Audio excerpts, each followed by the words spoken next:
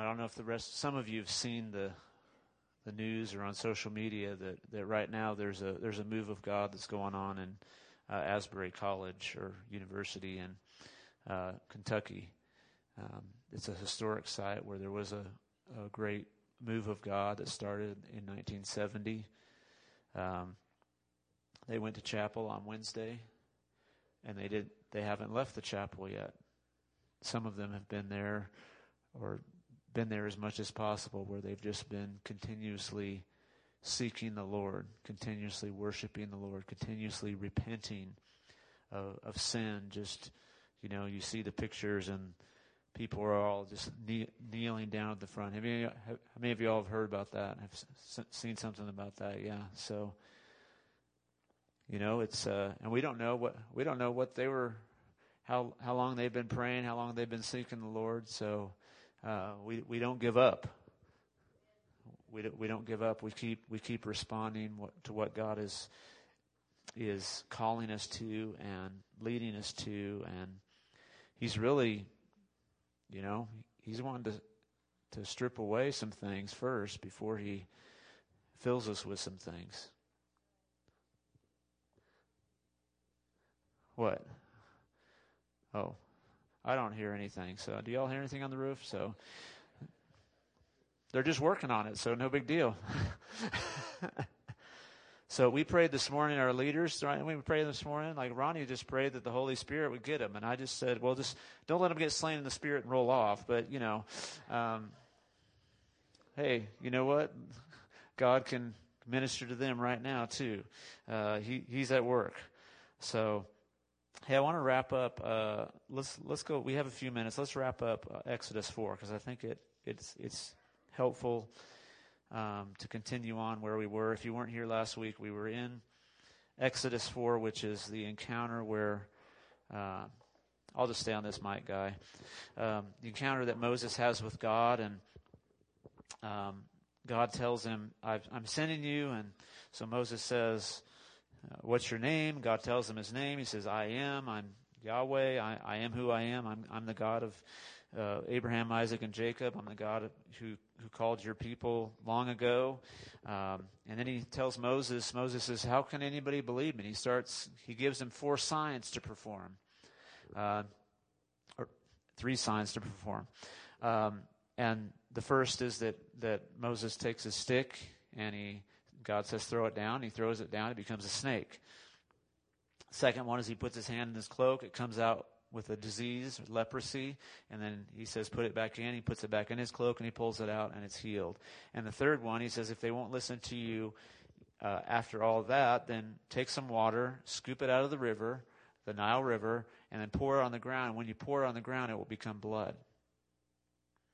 And so we looked at that last week, and we looked at the call of God, and we looked at, how we respond to the call of God. But we also need to know how we respond to God's signs. So it's interesting that you use the word sign, that God was, stirring that word. It says, if you want to, so he has those 3 signs, and you may say, was God just wanting to do some cool tricks so they could just say, ooh, that was really impressive, so that must be God, right? No, he was kind of being specific about what he was doing. So why was this sign? Why did the rod turn into a snake? Okay. Now, if you study Egyptian history a little bit, they had many gods. We talked about that a couple weeks ago. I mean, they had a god for everything. There's the god of the sun, the god of the moon, the god of the morning, the god of the afternoon, the god of the river, god of the land, fertility, all, happiness, healing, whatever. You had to go to you had a different god. One of the most influential ones in Egypt was called Wadjet. Okay? And this was the goddess of Egypt, symbolized by a cobra. And so the pharaohs of that time, when they found, they've unearthed their tombs and stuff, they would wear the insignia of the snake, of a coiled or something snake, as the sign that they were the ruler, as the sign that, because they also believed that in those times they believed their ruler was a god, was supernaturally powerful. In other words, so Pharaoh was not just the man, he was a god. And so when God says, hey, here's the first sign I want you to show, is I want you to throw down your rod. It's going to become a snake. But so you know that Pharaoh's not the God of all, that Wadjet, or whatever this goddess name they had come up with, is not God of all. When that becomes a snake, then you're going to pick it up by its tail and it's become a rod again. And so the sign was pointing to God's superiority to every other god. He was intentionally showing, I am the God.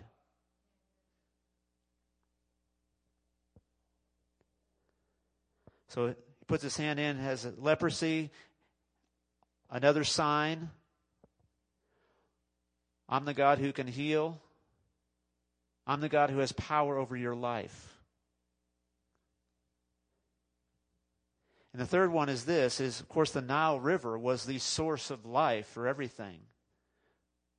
For the whole nation of Egypt. I mean, everything was about, the Nile would flood in certain stages and that would irrigate the crops.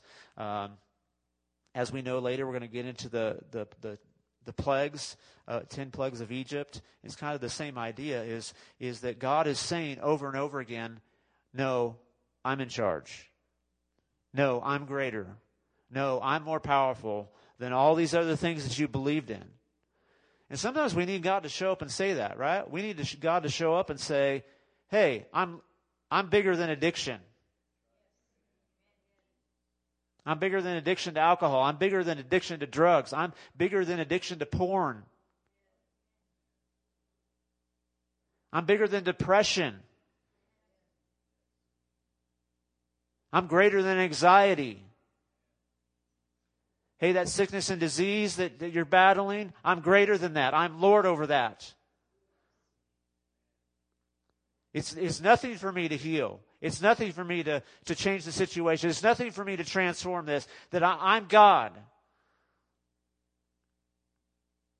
And it says in verse 8, this is interesting. I've never really seen this before.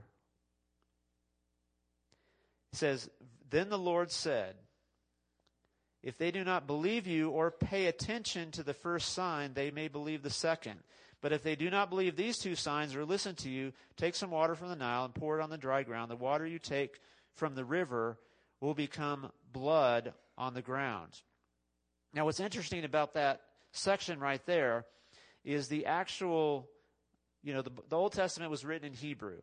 So the idea in Hebrew is this, and it really doesn't come out too well, especially in the NIV here. But it says, where it says pay attention to the signs right there, the word there is actually listen to the voice of the sign. It has the idea of the signs are speaking. In other words, are you going to respond to the sign that God is giving you? When something is happening, are you going to, because the sign is meant to send you somewhere. The sign is meant to, you don't show up. It's like we've used this illustration 100 times before, but, you don't, when you want to go see, let's see, I guess the Super Bowl today, right? So anybody know what stadium they're playing in today? I have no clue. Okay, whatever the name of that stadium is, what? They're in Phoenix, the Phoenix Stadium that has some corporate name on it, okay? So nobody, if you got a ticket to the Super Bowl, first of all, you wouldn't be here right now, I guess, but if you had a ticket to the Super Bowl, who's going to take their ticket and stop at the sign? I mean, if somehow somebody gave you a ticket to the Super Bowl that was worth lots of money, $10,000 or something, probably. I don't know I don't have a clue. I'm probably never going to. If somebody gives me a ticket, I might consider going. I'm not going to purchase one. Okay, I can tell you that right now. I'm never going to purchase a ticket to the Super Bowl. So, but nobody is stopped at the sign. You're going in. I mean, especially got a $10,000 ticket. I mean, either that or sell it, something, right? It's not even legal anymore. I don't even know if you can do that. But nobody stops at the sign because the sign is showing you the way. It's pointing you to something else. It's showing you where you're supposed to go. And it's the same thing with these signs. It says, look, they need to listen. They need to listen to what the sign is saying. Where is it leading you? Where is God trying to get you to? Don't just celebrate, oh, God did something amazing. Oh, God, this amazing thing happened. It's like, where is He taking you? Where is He leading you? What is He trying to reveal to you? And for the people of the nation of Israel, it was to return to Him, to get to know Him better. To say, hey, guess what? I'm God. Not all these other things. All these other things that you're putting your trust in. They're not God. I'm God.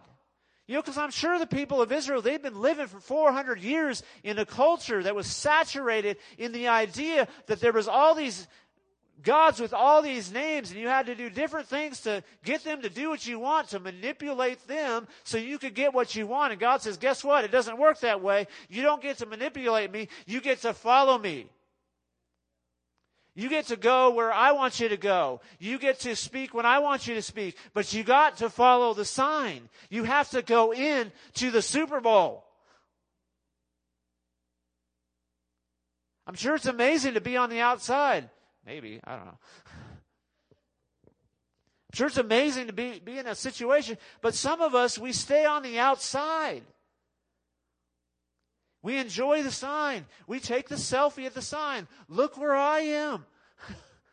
We can post it on our, whatever you post on. And we can make it look cool. Like, oh yeah, I know God. Hey, look, here's this moment. Let me take a picture of God's doing something right now. But what happens afterwards? Did you go in? Did you go in and get close to Him? Or did you just enjoy the outside and go, hey, that was fun. That felt really good. The atmosphere is really nice. So the signs were speaking, but they were also declaring the lordship of God. And so we have to understand that anything that in our lives that is trying to declare that its name is over Jesus, we have to understand that Jesus is always wanting to declare His lordship over that. Whatever that is in our life, He's declaring, He's saying, I'm greater. I'm stronger. I'm the one that's in charge. So, of course, we talked about Moses, and Moses still can't, even after the signs, Moses still doesn't respond. God, in His mercy and grace, says, fine, I'm going to send Aaron with you. Aaron can go with you. And Aaron will be your spokesman, okay? So then I want us to pick up the end of this chapter here. We're going to close with this. It says, then Moses, verse, whatever it says, 18, I think. Then Moses went back to Jethro, his father-in-law, and said to him, let me return to my own people in Egypt to see if any of them are still alive. Isn't that just a weird way for Moses to put it? Let's see if anybody's left. Oh, man of faith, right? God says, go rescue them. He's like, well, we'll go see if anybody's left. Hopefully there's nobody there, so I don't have to do anything, right? Anyway, I don't know. That just struck me as funny. The Bible is real, right? Real people, real life. Jethro said, go, and I wish you well. Now the Lord had said to Moses in Midian, go back to Egypt, for all those who wanted to kill you are dead. Remember, Moses had to leave because he killed an Egyptian. He was going to get killed. So Moses took his wife and sons, put them on a donkey, and started back to Egypt, and he took the staff of God in his hand. That's good, because he needed to use that. Verse 21, the Lord said to Moses, when you return to Egypt, see to it that you perform before Pharaoh all the wonders I have given you the power to do. But I will harden his heart so that he will not let the people go. Then say to Pharaoh, this is what the Lord says, Israel is my firstborn son. And I told you, let my son go so he may worship me. But you refuse to let him go, so I'll kill your firstborn son. God is serious here. Now we're going to start one of the most strange and fascinating sections of the Bible that if you read it and really pay attention, you're like, wait, what? So at a lodging place on the way, or like a campsite, the Lord met Moses and was about to kill him. But Zipporah, that's his wife, took a flint knife, cut off her son's foreskin, and touched Moses' feet with it. Surely you are a bridegroom of blood to me, she said, so the Lord let him alone. So at that time she said, bridegroom of blood, referring to circumcision. The Lord said to Aaron, go into the wilderness to meet Moses. So he met Moses at the mountain of God and kissed him. Then Moses told Aaron everything the Lord had sent him to say, and also about the signs. And Moses and Aaron brought together all the elders of the Israelites, and Aaron told them everything the Lord had said to Moses. And he also performed the signs before the people. And they believed. Isn't that awesome? And they believed. And when they heard that the Lord was concerned about them and had seen their misery, they bowed down and worshiped. And whenever God does something, it just causes you to worship, doesn't it?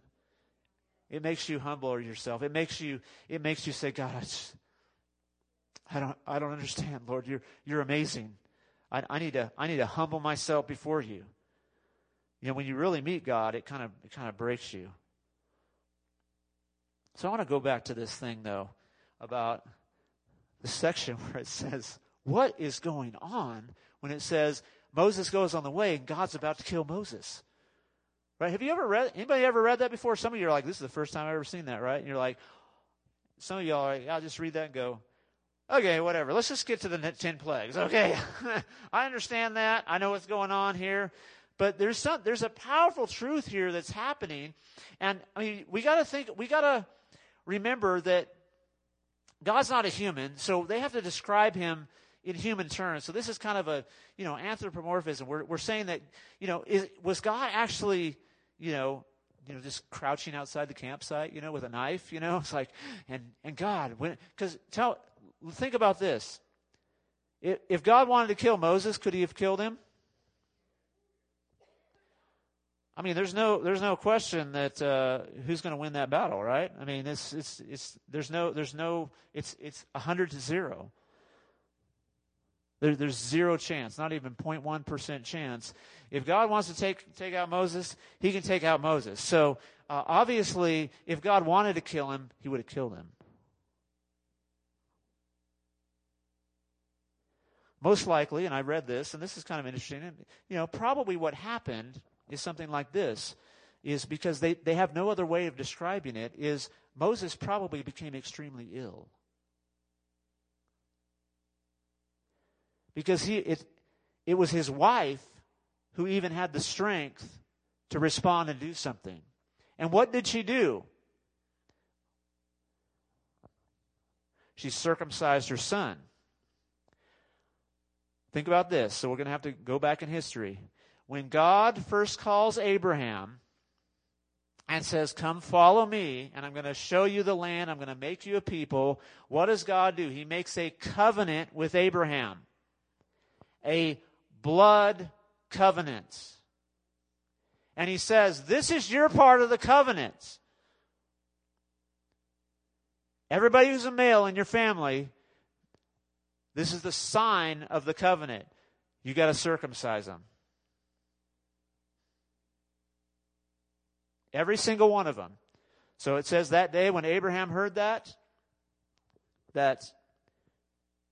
himself, at an old age of a man, his son, his servants, everybody is like, it's circumcision day, boys. So they all did it on the same day. And so that was the agreement in the covenant with God that his people had made. Now here is Moses. Why is God opposing Moses and basically saying, you cannot go on the way you are? It's because Moses had chosen not to surrender in this one area of his life. We don't know why. But Moses, without a doubt, would have known, oh yeah, my kids, my sons, must be circumcised. Again, it's not about circumcision. There's magic in it. It's about obedience to the Lord. It's about, hey, here's the way in to the covenant. Here's the sign that you're in agreement. And, there was blood, ancient covenants, they had all kinds of blood involved. Because it was meant to say, till death do us part. Marriage is a covenant. It comes from those ancient practices. Walking down the middle of the aisle, having the families on each side coming together, having a sign of the covenant, making vows, making promises. It's all covenant from way, way, way, way, way back when, ancient history. And so Moses has this one area of his life. We don't know if it's because his wife was foreign, that she was like not cool with it. We don't know if she's like, no, let's not do that. And Moses is like, well, I'm not with God anyway, so whatever. We'll just let that go for now. But Moses could not step into the place where he was going to lead the nation of Israel unless he surrendered this part of his life. I mean, this is serious. This was so serious, it says that, hey, look, you're gonna die unless you obey God in this.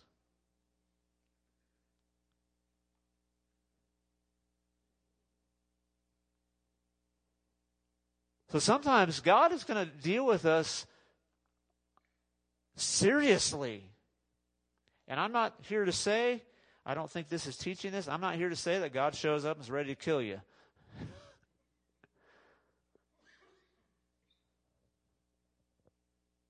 But we got to know if there's something where God's saying, hey, right now we're going to take care of this. We better take care of it. I'm not talking about the things you don't know. I'm talking about the things you do know. Because there's some things that as you walk with God, He shows you something. You're like, oh, I didn't realize that was wrong. He's like, I know. We're just working this out. So, boom, once you know, you know. And you're like, okay, now I can deal with that.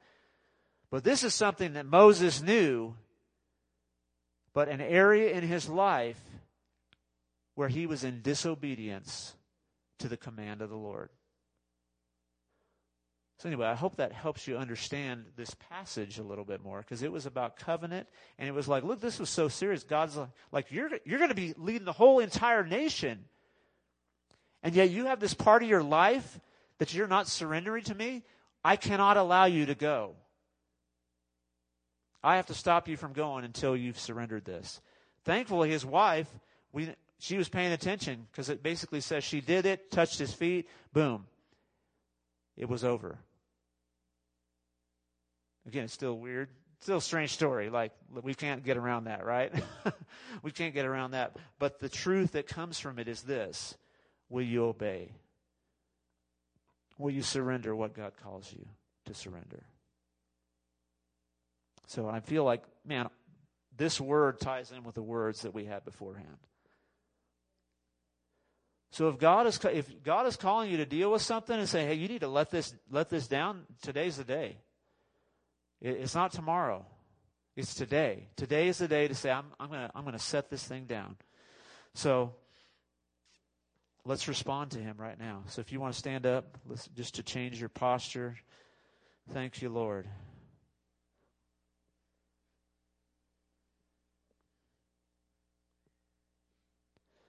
And Lord, we just thank you right now that we are thankful that we're in the new covenant. That Jesus, we don't have to have our blood spilled. You took your own blood for us. And you are our representative because you were 100% human, but you were also representing God because you were 100% God. The very Son of God made human. And so you represented us. So we don't have to worry about, are we going to fulfill the covenant? Well, you've taken care of that. But we do get to walk in obedience. And we get to walk in surrender. And so right now, God, we've already humbled ourselves today. We've responded in so many different ways. But if there's anything in our hearts, God, that would hinder us from moving forward in you, we want to lay it at your feet right now. If anything comes to your mind right now, you can just say right now, God, I just surrender that to you. Whatever that thing is. Maybe you weren't even thinking about it, and God just brought something to your mind right now. Just lay that down at his feet. Thank you, Lord. We're placing those things under the blood of Jesus. We're believing they are forgiven through what Jesus did. That we're not responsible for forgiving ourselves. We're not responsible for taking care of it. We're just responsible for laying it at your feet, oh God. Whether it's an attitude, whether it's a practice in our life that we think, oh, it's not that big of a deal, and God says, no, it's a big deal to me. You need to let that go. You need to stop that thing. You can't go on anymore. You've got to give that up.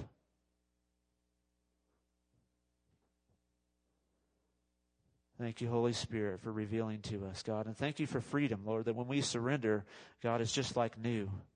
There's no condemnation. There's no guilt or shame that needs to hang on our lives, God. It's not about that. It's not about us becoming religious and trying to make ourselves a better person. No, it's about surrendering to a God who loves us and who won't let us go on because he doesn't want us to harm other people.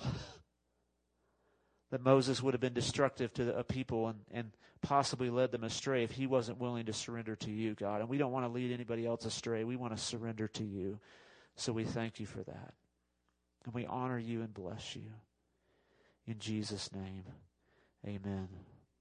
As I said earlier, I want to say this just as a point of a call. If you've never been baptized in water and for some reason you've said, oh, I don't need to do that, you need to do that. If you're a follower of Jesus, you must be baptized in water. You don't have to do that to get to heaven, but you must. Because God said so. And it's a step of obedience that every believer in Jesus must take. And it's a serious thing. So anyway, if you need to talk to us, talk to one of us leaders if that's you. Since we did that today, I want to point that out. So our leaders will be up here. If you need prayer for anything, please don't leave here. But God has obviously gotten our attention today with a few things. He's wanting to really deal with some stuff. So continue to allow him to work in your heart. But if you need prayer, come on up. Be blessed. If you want to know about home group, talk to Mr. Michael right here.